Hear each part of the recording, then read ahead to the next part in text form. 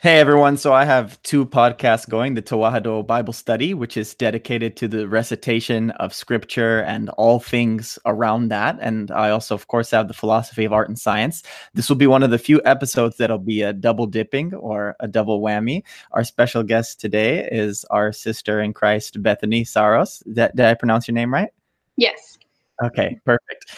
And she is involved at my favorite church on the planet Earth, St. Elizabeth's Orthodox Church in the Twin Cities, formerly in Minneapolis, now in the appropriately named St. Paul, Minnesota, which of course has gone through its enough recent woes within the American lens and context, but also even I don't know how much you're aware of it, but the Ethiopian context too. It's the Twin Cities are a kind of a battleground of sorts, and I think the anchor for especially those of us who identify as Christians is going to be scripture. So I let's start in a very general place because we're both in this kind of new Pauline school, appreciators of Father Paul Nadim Tarazi, Father Mark Boulos, and Dr. Richard Benton, and a lot of the ministry they've done with the Orthodox Center for the Advancement of Biblical Studies. And I know you have a new book, A Light in the Darkness, Bible study for children and teens, that is coming out through, that has come out through that press with OCABS. So how did you get the idea for the book, or how did you initially, get involved with this parish and Father Paul and Father Mark and Dr. Richard? Oh man, it's been kind of a long journey. I actually went to St. Elizabeth's probably maybe like 10 or 15 years ago. I stopped in. I was still in the military at the time and I was on leave, and that was kind of my first experience with that community. And then I remembered that it was there later. So then I kind of breezed in, talked to Father Mark, met a few people. It was really great. And then I came back when I got out of the military. I was pregnant with my son, and I really wanted to find a church community that would, a good place that was small where I could raise him. So I went to St. Elizabeth's, and I think that at the time I wasn't quite ready to study the Bible the way that they study it there. I had a lot on my plate. I had, a new baby coming, and it was just a lot. So my husband and I ended up going somewhere else for a little while, and then Meaning another parish, or? another parish close by. And Mhm. we were still a little, kind of connected to some people in that in the St. Elizabeth community. But then eventually we came back. And I remember this was like a few years later too, and I had finished college and graduated with a degree in English literature. And Amazing. Very yeah, relevant. I came back, and I remember when I went for the first time and I really started listening and paying attention to what Father Mark had to say, and like the way that they studied the Bible. And I was like, oh my gosh, like I've been studying English literature for all this time, and never once did it ever occur to me to like apply these kind of techniques to studying the Bible. Like the Bible always just felt like this crusty old outdated book that didn't have anything to do with today. And but they really brought it to life for me, and I was so excited, just every day, like learning something new. Like the more I studied, the more I learned. And like places where I thought there were holes, suddenly there were connections. And it was just really amazing, and I was so excited about it. And then they asked me to teach Sunday school. Amazing. Which, and I feel like being a student is so completely different from being a teacher, Oh yeah. and to some degree, because now you have to take what you're learning and try to not only teach other people, but now you have to try to teach children. And children don't necessarily need, like, they don't want to dive into like the abstract so much, but you have to teach them the basics. And so for me, like walking in, I thought, oh my gosh, I'm so unprepared. I have no experience in this whatsoever. And Holly Benton, who is she's in charge of like the church school program at St. Elizabeth, and she was like, "Oh, it's fine, just read them the Bible, and like it'll be okay." And she would do like word studies with them. But I was like, "You've been to seminary, like you know things that I don't know. Like, how am I supposed to teach a group of these kids?" And so I taught the class, and it didn't go very well. And I spoke with other parents who had also been scheduled to teach. And the more I spoke with them, we all discovered that we felt the same way. Mm-hmm. So I approached Father Mark and said, "What do you think about, writing a curriculum for Sunday school?" Because I was like, "Oh, I want to, have like a list, like a rubric where I can just check off the boxes, and okay, we taught this." And he was like, no, because Father Mark does not like curriculums. Yeah, I know. I know he doesn't. That's why I was laughing. Yeah. So he was like, "How about instead of a curriculum, you write a guidebook for how to teach parents how to teach their kids, like, parents and educators, how to study the Bible, more of a how-to than a, step-by-step curriculum." And so I thought, oh, that's interesting. And yeah, so that's just kind of where it all kicked off. And I had started homeschooling my children probably about maybe a year or two after I started writing the book. And the more I learned about homeschooling, the more I was able to take what I was learning and kind of incorporate it into the book. Like it comes with this idea of learning with your children rather than, you being the all-knowing expert. Like you don't have to be an expert. You don't have to go to seminary to understand the Bible. You just maybe need like a few simple tools. And I tried to offer those tools. I really like that because I don't know if you know, homeschooling is actually another interest of mine as well. Homeschooling and now microschooling.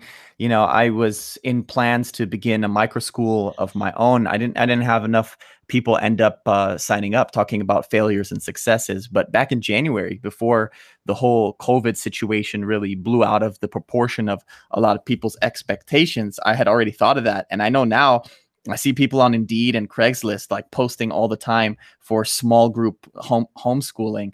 And that's right. Like the big idea behind that, and I've worked in charter schools and district schools as well, but the big idea behind that is exactly what you said. You don't need to be the expert in algebra and in literature. And I mean, it's going to be a rare person that has both of those things, like a real strong humanities background and a real strong STEM background. So you're going to have holes. But like you said, the willingness to be self-taught and to know how to learn, like the meta aspect of it, which is what I really like. But I want to go back a little bit before we explore that further. You said you were in the military too, and you were at different parishes. Just to get a little bit more of the background, did you have any relationship with the chaplain? And were you a cradle Orthodox, or did you convert at some point? Well, I went to a Protestant, like an evangelical Protestant church till I was probably in 5th or 6th grade. And then my parents decided that they wanted to try something different, like it wasn't working for them. And so they dragged us to every single Orthodox church in the Twin Cities, or it felt like it anyway. I don't know if it actually was, but we had to go to all of them. And then we converted probably a couple years later. And yeah, it was a very, very big switch, I think, going from Protestant to, kind of more of a high church scenario. I remember my first time in an Orthodox church, and I was just overwhelmed by incense and all of that. So it was just a lot. And then later, when I turned 18, I joined the Army right out of high school. And they did actually offer Orthodox services at the basic training, which was pretty incredible.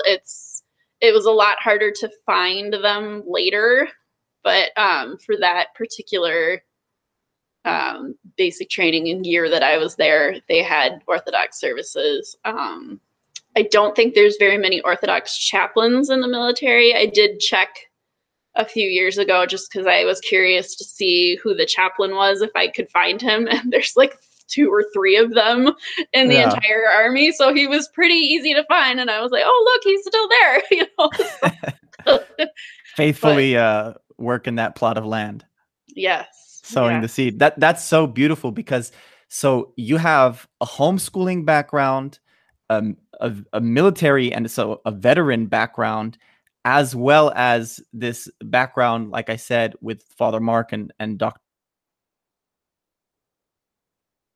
We froze.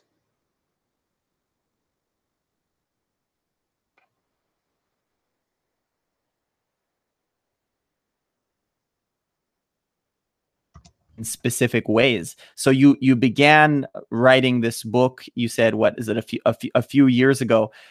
Tell us what what was the reaction of some of the parents around you when I'm sure they found out through word of mouth or through you. I'm sure you didn't have it under wraps the whole time that you were making such a guidebook.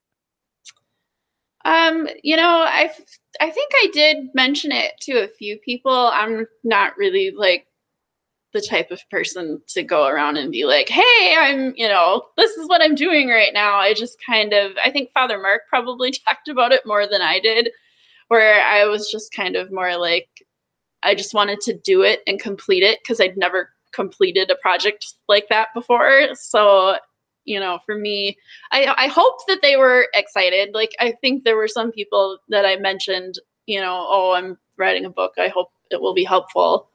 Um, and yeah, I don't know. Like I said, I really tried hard to not say much about it just until it was done, because I didn't know how long it was going to be. It took me 5 years, and some days I only had time to write like a sentence. So, you know, That's good though. You kept chugging, you kept going at it, and I really appreciate this idea of no curricula. So a couple years ago, based and influence again from the OCABS folks, I wrote an article. We celebrate Theophany or Epiphany very largely in the Ethiopian community, and I had this contribution to one of our magazines for Epiphany, which is bilingual. It's in Amharic and it's in English. And I wrote a short article basically trying to take away everybody's excuses because like you said, you ran into some failure or some struggles, and so you asked for kind of like a lifeline from Father Mark, and he's like, no, you're gonna you're gonna have to drag yourself out of there. And I love that because through that struggle you were able to now produce this book that's now going to be helpful to other people that are in a like situation.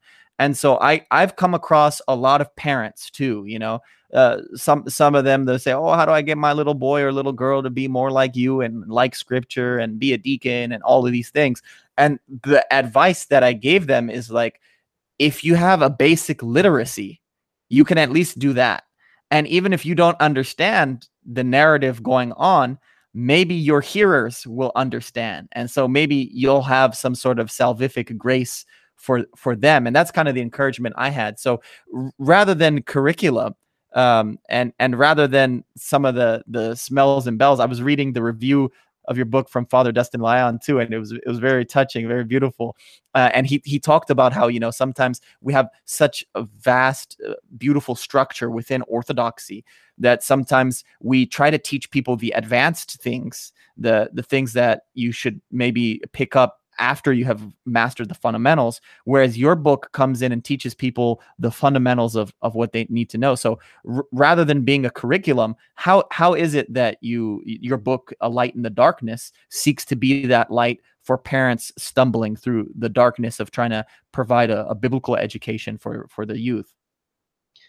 well, my goal was to kind of help take the pressure off of parents. Like, I feel like as a parent, you feel this duty to raise your children in the church, and to, but I think where that kind of gets to be a little tough is that you start to think that you can control the outcome by, teaching your children these things, or teaching them about the church, or teaching them, even teaching them scripture. Like, I can teach my kids scripture, but I can't control what's going to happen. And I feel like I see a lot of that. I'm in a few Orthodox moms groups on Facebooks, and I see a lot of people panicking about their kids leaving the church or not wanting to participate in church, and I think our duty as parents is to just, take scripture, teach it to them, but you're just planting the seed. You can't, you said people were saying, like, how do you make your kid like scripture? Well, you Yeah. can't make your kid like scripture. You can't. Like, I don't want to promote this idea that I'm sitting around with my kids and they're just so happy to be sitting and studying scripture with me. They don't like it. It's work, so it's a lot of work. And, but I just hope that, my enthusiasm, will show them that it's something important. Well, not even my enthusiasm. God will show them, Amen. what's important. And, God is the one who is going to plant that seed or make it grow. Like, all I can do is offer what I have and what I know. And so my hope is that will, release parents from this idea that, you have to control the outcome. Because I was very relieved when I realized, oh, I'm not in control. God is in control. And so that's what I hope with the book, that I'm showing people that they don't have to control this outcome. It's just you're presenting information to your children. I love that. The paradoxical shepherd and lamb, our savior, is seated in the heavens, and he's in control, so we don't have to be in control. It's a very like laissez-faire, let it be, let alone type attitude that you have, that as long as you're faithfully and continuously sowing the seed, that you hope for something and you're confident that something will happen, but you're not trying to mangle them. I know in my own personal life, my parents never forced me to go to church. I would go like once a month and stuff as a kid, and that was usually with my aunts because they were more active. My parents would go once or twice a year. They were Christmas, Easter, Theophany Christians at best, and even that was just to get us involved in the culture and to go through the motion as nominal Orthodox, but they've never been, regular Sunday Christians. So my coming into the faith and into the diaconate and all that, it's really, like you said, it's a work of God. And I always attribute, a lot of people don't know this about my mother because she doesn't go to church. They think she doesn't care. We grew up, and my sister and I turned out differently, but every night she used to read the Bible to us when we used to go to bed. And, originally it's like a children's Bible version, and maybe later a more serious one. But I would love to get your take on let's go with two distinctions. Let's start with the idea of using like a children's Bible or a teen's Bible versus using like, a Bible that is maybe addressed for adults. Do you have any thoughts or opinions on what to use, and if you would use anything differently at different stages of, for example, your son's growth?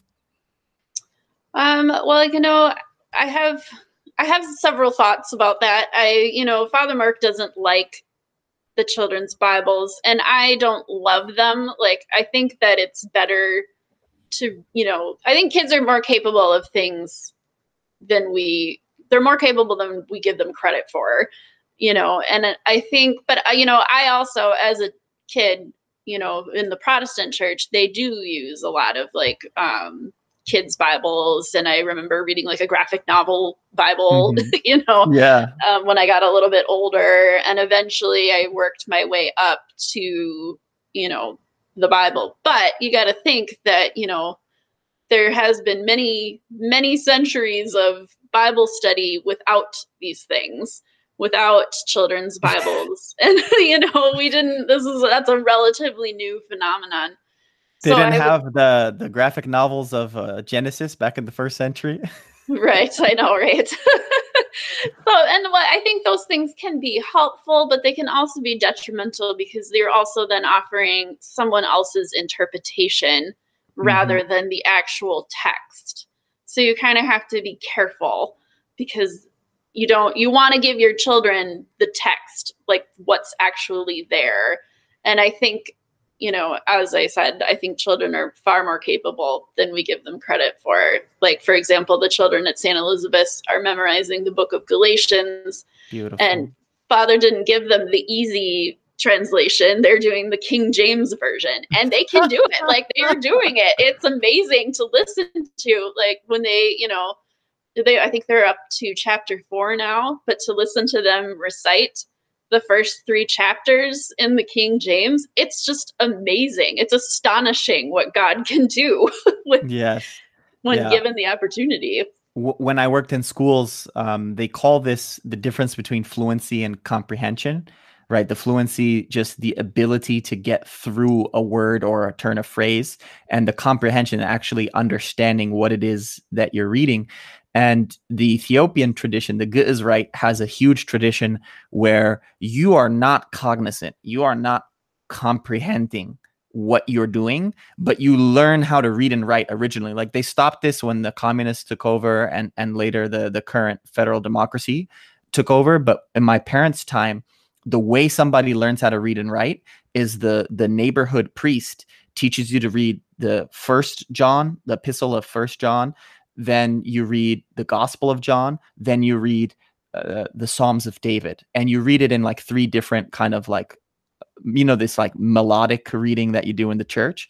So that's how they actually learn how to read. And they're doing it in Ge'ez, which is not even the vernacular. Their vernacular is Amharic. So it'd be as if, American children are like reciting the Bible in Latin. Like, Latin is this one of the bases of English, but we don't speak Latin. We might recognize some of the phrases that look the same, that are cognates. So my parents, they learned how to read and write in that way. And when you look at that generation, later on, they begin to comprehend more and they read better. Even in a secular sense, they have like better skills. What I'm thinking about when you're saying this King James English is, the majority of idioms in the English language come from the King James Bible. So these children, whether or not they comprehend every word that they're reciting right now, they're gaining that muscle memory and fluency with these words. And I'm sure that their secular studies in school are going to be improved by this recitation, like you said, that is laborious, that is a work. It's not necessarily all giggles and fun and games, but that's so exciting. And that segues to my next point. So you're using the KJV in your local parish for the youth. Are there different versions of the Bible that you've used for your son that you recommend for other people? I know the Orthodox have had so many, not being originally like Anglo, the Orthodox have had so many opinions. I see the New King James Version as being one of the most commonly accepted. And it's what, the so-called Orthodox Study Bible uses from Thomas Nelson, which is a Protestant publisher. I have the Greek Orthodox Bible, New Testament, which was made by a group of clergy, especially led by Father Laurent as well. But they only made a New Testament. They didn't make the whole thing. There's so many people who have like Septuagint copies from English. I don't know. Do you have any favorite version, or do you use multiple versions? Well, I've been trying to go more with the King James since now I know that Father Mark recommended it as being like a truer translation than some of the other ones. When I was young, my dad gave me the Oxford Study Bible, I think it's called. It's the RSV. And so I used that one as I was studying my book, or like writing my book, just because I think it's an easier read for most people. So I kind of go back and forth. And those are in the same tradition. The RSV is supposed to be an updated KJV. The only main, like, even the Psalms are almost exactly the same. There are certain translation choices they change. And then you got the NRSV, which is like the more, the gender neutral version of the RSV. Cool, I didn't know that. Yeah. Those are in the same vein. Those are in the same tradition. And those are 2 of the ones that I use most oftenly for my podcast. Sometimes I'll use a crazier version that is very non-literal, just to see and clarify something if something's different. And obviously, in this new emphasis on the biblical tradition from the Orthodox perspective that you and I are a part of, we try to focus on, like you mentioned earlier, the terms, the words, the original Greek and Hebrew that is behind it. So that's great. And so you're saying you're having younger people recite it as well. I wonder what is the balance between the parents reading the biblical text to the children and then having the children participate in the reading aloud or the recitation? I try to, like, some things I will read aloud to my kids, because I think there's something about hearing it that is important. But I also believe that practicing, so St. Elizabeth's is what I like to call a teaching church. And, you know, the children do a lot of the epistle readings and, you know, the service before liturgy. I'm drawing a blank on the name of it right now, but they read the hours and things like that. So I think having that practice of reading out loud, you know, that's helpful for them in their reading. But I also think it's important to listen and to learn to hear.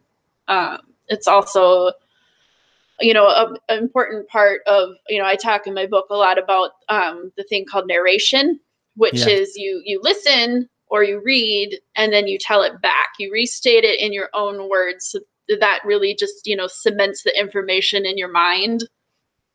That helps kids work through that. So, so I think both, you know, are important, and, you know, whatever, I think you decide it's kind of what's up to each parent. Like, cause I don't know what someone else's child's reading level comfort might be, but, you know, both are very important. And so you just kind of have to decide what works for your family, I think. That's cool. I really liked your emphasis on narration. So could you tell us, you know, what's the difference between taking one verse and trying to make a sermon or a teaching or a lesson plan off of it versus hearing the narrative? You know, what changes when you hear the narrative as a totality? Well, you know, I think the narrative is important because you want to get the whole context, right? You don't want to just take one verse. Like, I've known too many people and read too many books who can take one verse and you can twist it to whatever you want. And I also learned that, you know, in college too, like how very easy it was to take one or two lines and twist it to make it fit whatever you want. So, you know, it's sticking to the text. And I had an English professor who was very adamant about that. She said, you know, you couldn't even open your mouth before she said, you know, you need to stick to the text. Don't talk to me unless you've read the text. And, you know, and so for, you know, narration, you are learning what the text says. So you can't interject your opinion. You don't want the child's opinion. My teacher didn't want my opinion. She doesn't care about my opinion. She wants to know, what does the text say, you know, and Father Paul and Father Mark say that too. Don't tell me your opinion. Come to me and tell me what the text says, and then we can have a conversation. So I love your literature teacher. And frankly, I think that's rare nowadays that your teacher is old school. So there's a whole postmodern strain of thought that, to put it simply, and I hope this is not reductive, that any given piece of literature is infinitesimally interpretable. Like, you have an infinite amount of meanings that could be ascertained from it, so that it is pretty much, you know, whatever your opinion is, which is the opposite of what your teacher is saying. Your teacher, it sounds like, is saying there's at least, if not one meaning, a limited amount of meanings that could be gleaned. And you have to excavate them out of the text. So in your reading and in your narration of scripture, do you see an infinite amount of meanings or a limited amount of meanings? And how do you encourage parents to try to figure out, you know, what the meanings are with their children? I think that it's important to accept that you're never going to know everything there is to know about the Bible. There are, you know, I don't want to say infinite meanings, because I feel like that could be misinterpreted, but, you know, you'll always be learning something from the Bible. There's just layers. It's like an onion.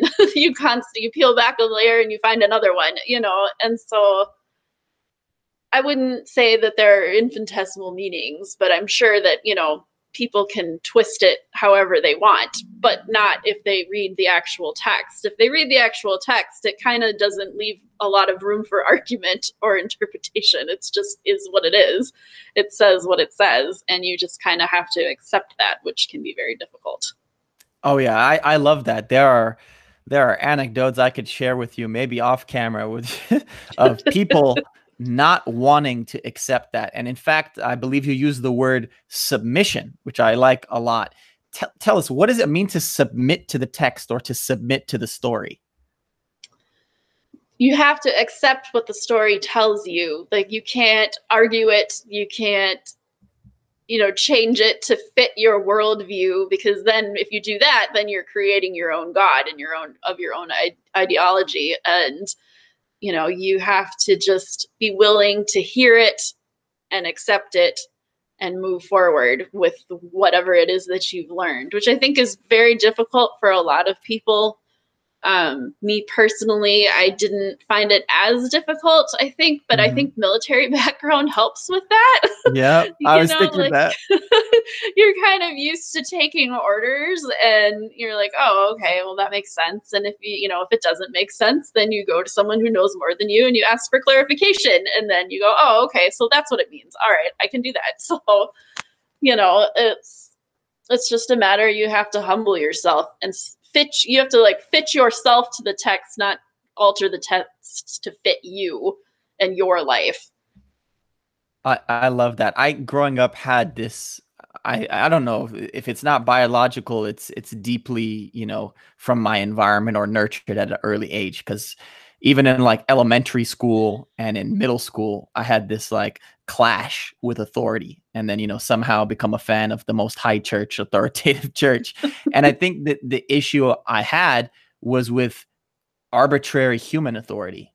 And Father Paul Nadim Tarazi, he always talks about how, although it's very clear, and sometimes people lose their faith when they see this, but it's very clear the human element, the human hand involved in like the editing of scripture and the gathering of scripture, you can see how otherworldly it is in terms of every other text is talking about aggrandizing their own community and culture that they're from. And here you have the scriptural authors and editors presenting the most self-scathing story and narrative that has ever been presented to humanity. It's so self-deprecating at each step. And so, the only hero that you see is God, right? And his one of a kind son, Jesus, and the Holy Spirit that is sent to comfort and reassure us. So it's interesting how you drew on, this idea of obedience and following orders in the military to applying it to the biblical text. Are there any words of encouragement or advice you'd have to people who didn't maybe have a military background? And do you think it's like an attacking of our modern sensibilities to submit in some way, like this idea that we are submitting to someone else, that we aren't the king? Oh, right. I think that's completely natural. It's a natural human instinct. You don't want to submit. You want to, who do you think you are to boss me around? I think that's kind of most people's reactions. And I think, in today's culture, it's so normal to customize everything to fit your worldview. I mean, we're told constantly, and I hate this phrase more than anything else, to speak your truth and hold on to that.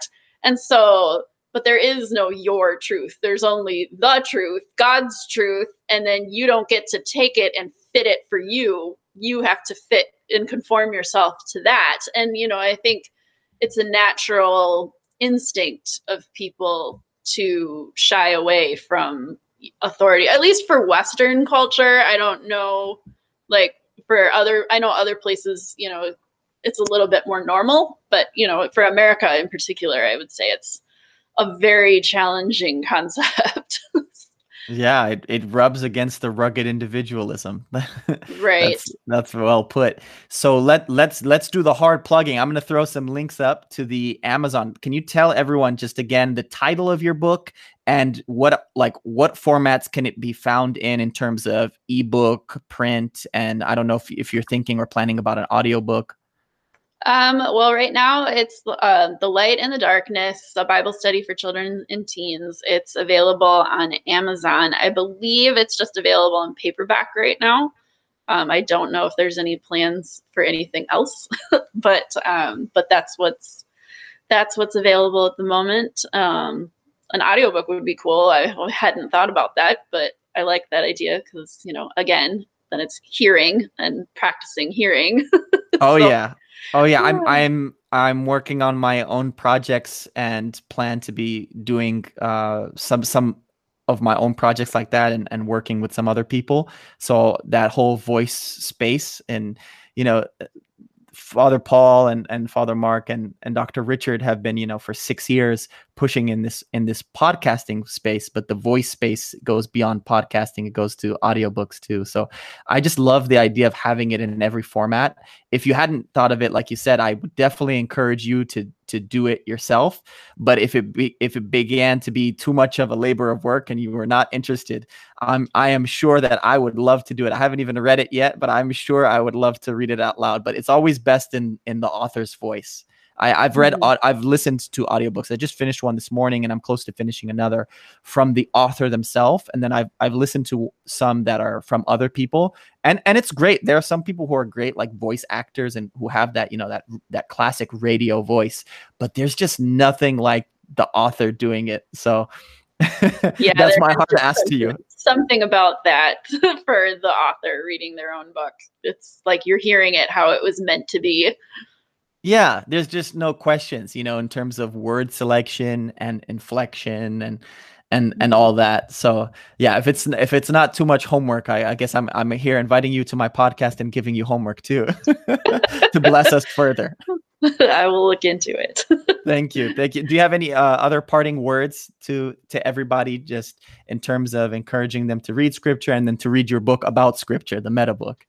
Right. Just start by reading. It doesn't have to be super long, just pick a few verses and go from there. Just work your way through one book, pick a book and, just work your way through it. And hopefully, God willing, my book will be a little help, a little tool that you can use to help excavate the wealth that is the Bible. So, Amen. Amen. And it, and this might be too childish of me, but since it's about a children's book, I get to ask, do you have a favorite book that you've read maybe the most? You said the children have read Galatians a lot. I don't know if that's your favorite, or if you have another favorite to recite to your son and to others. well, for reading out loud, I don't know about reciting, but like I think for children, like especially young children, the more narrative style stories, so like anything in the Old Testament, like the early like Genesis and Exodus, those are really great for kids. And if you happen to be studying ancient history around the same time, that's kind of cool because then you can see some crossover there, and of course the gospels are great because Jesus is always going somewhere and always doing something, so just pick one of those and go for it. I love it. I love it. Thank you so much. This was really fun. Yeah, thank you.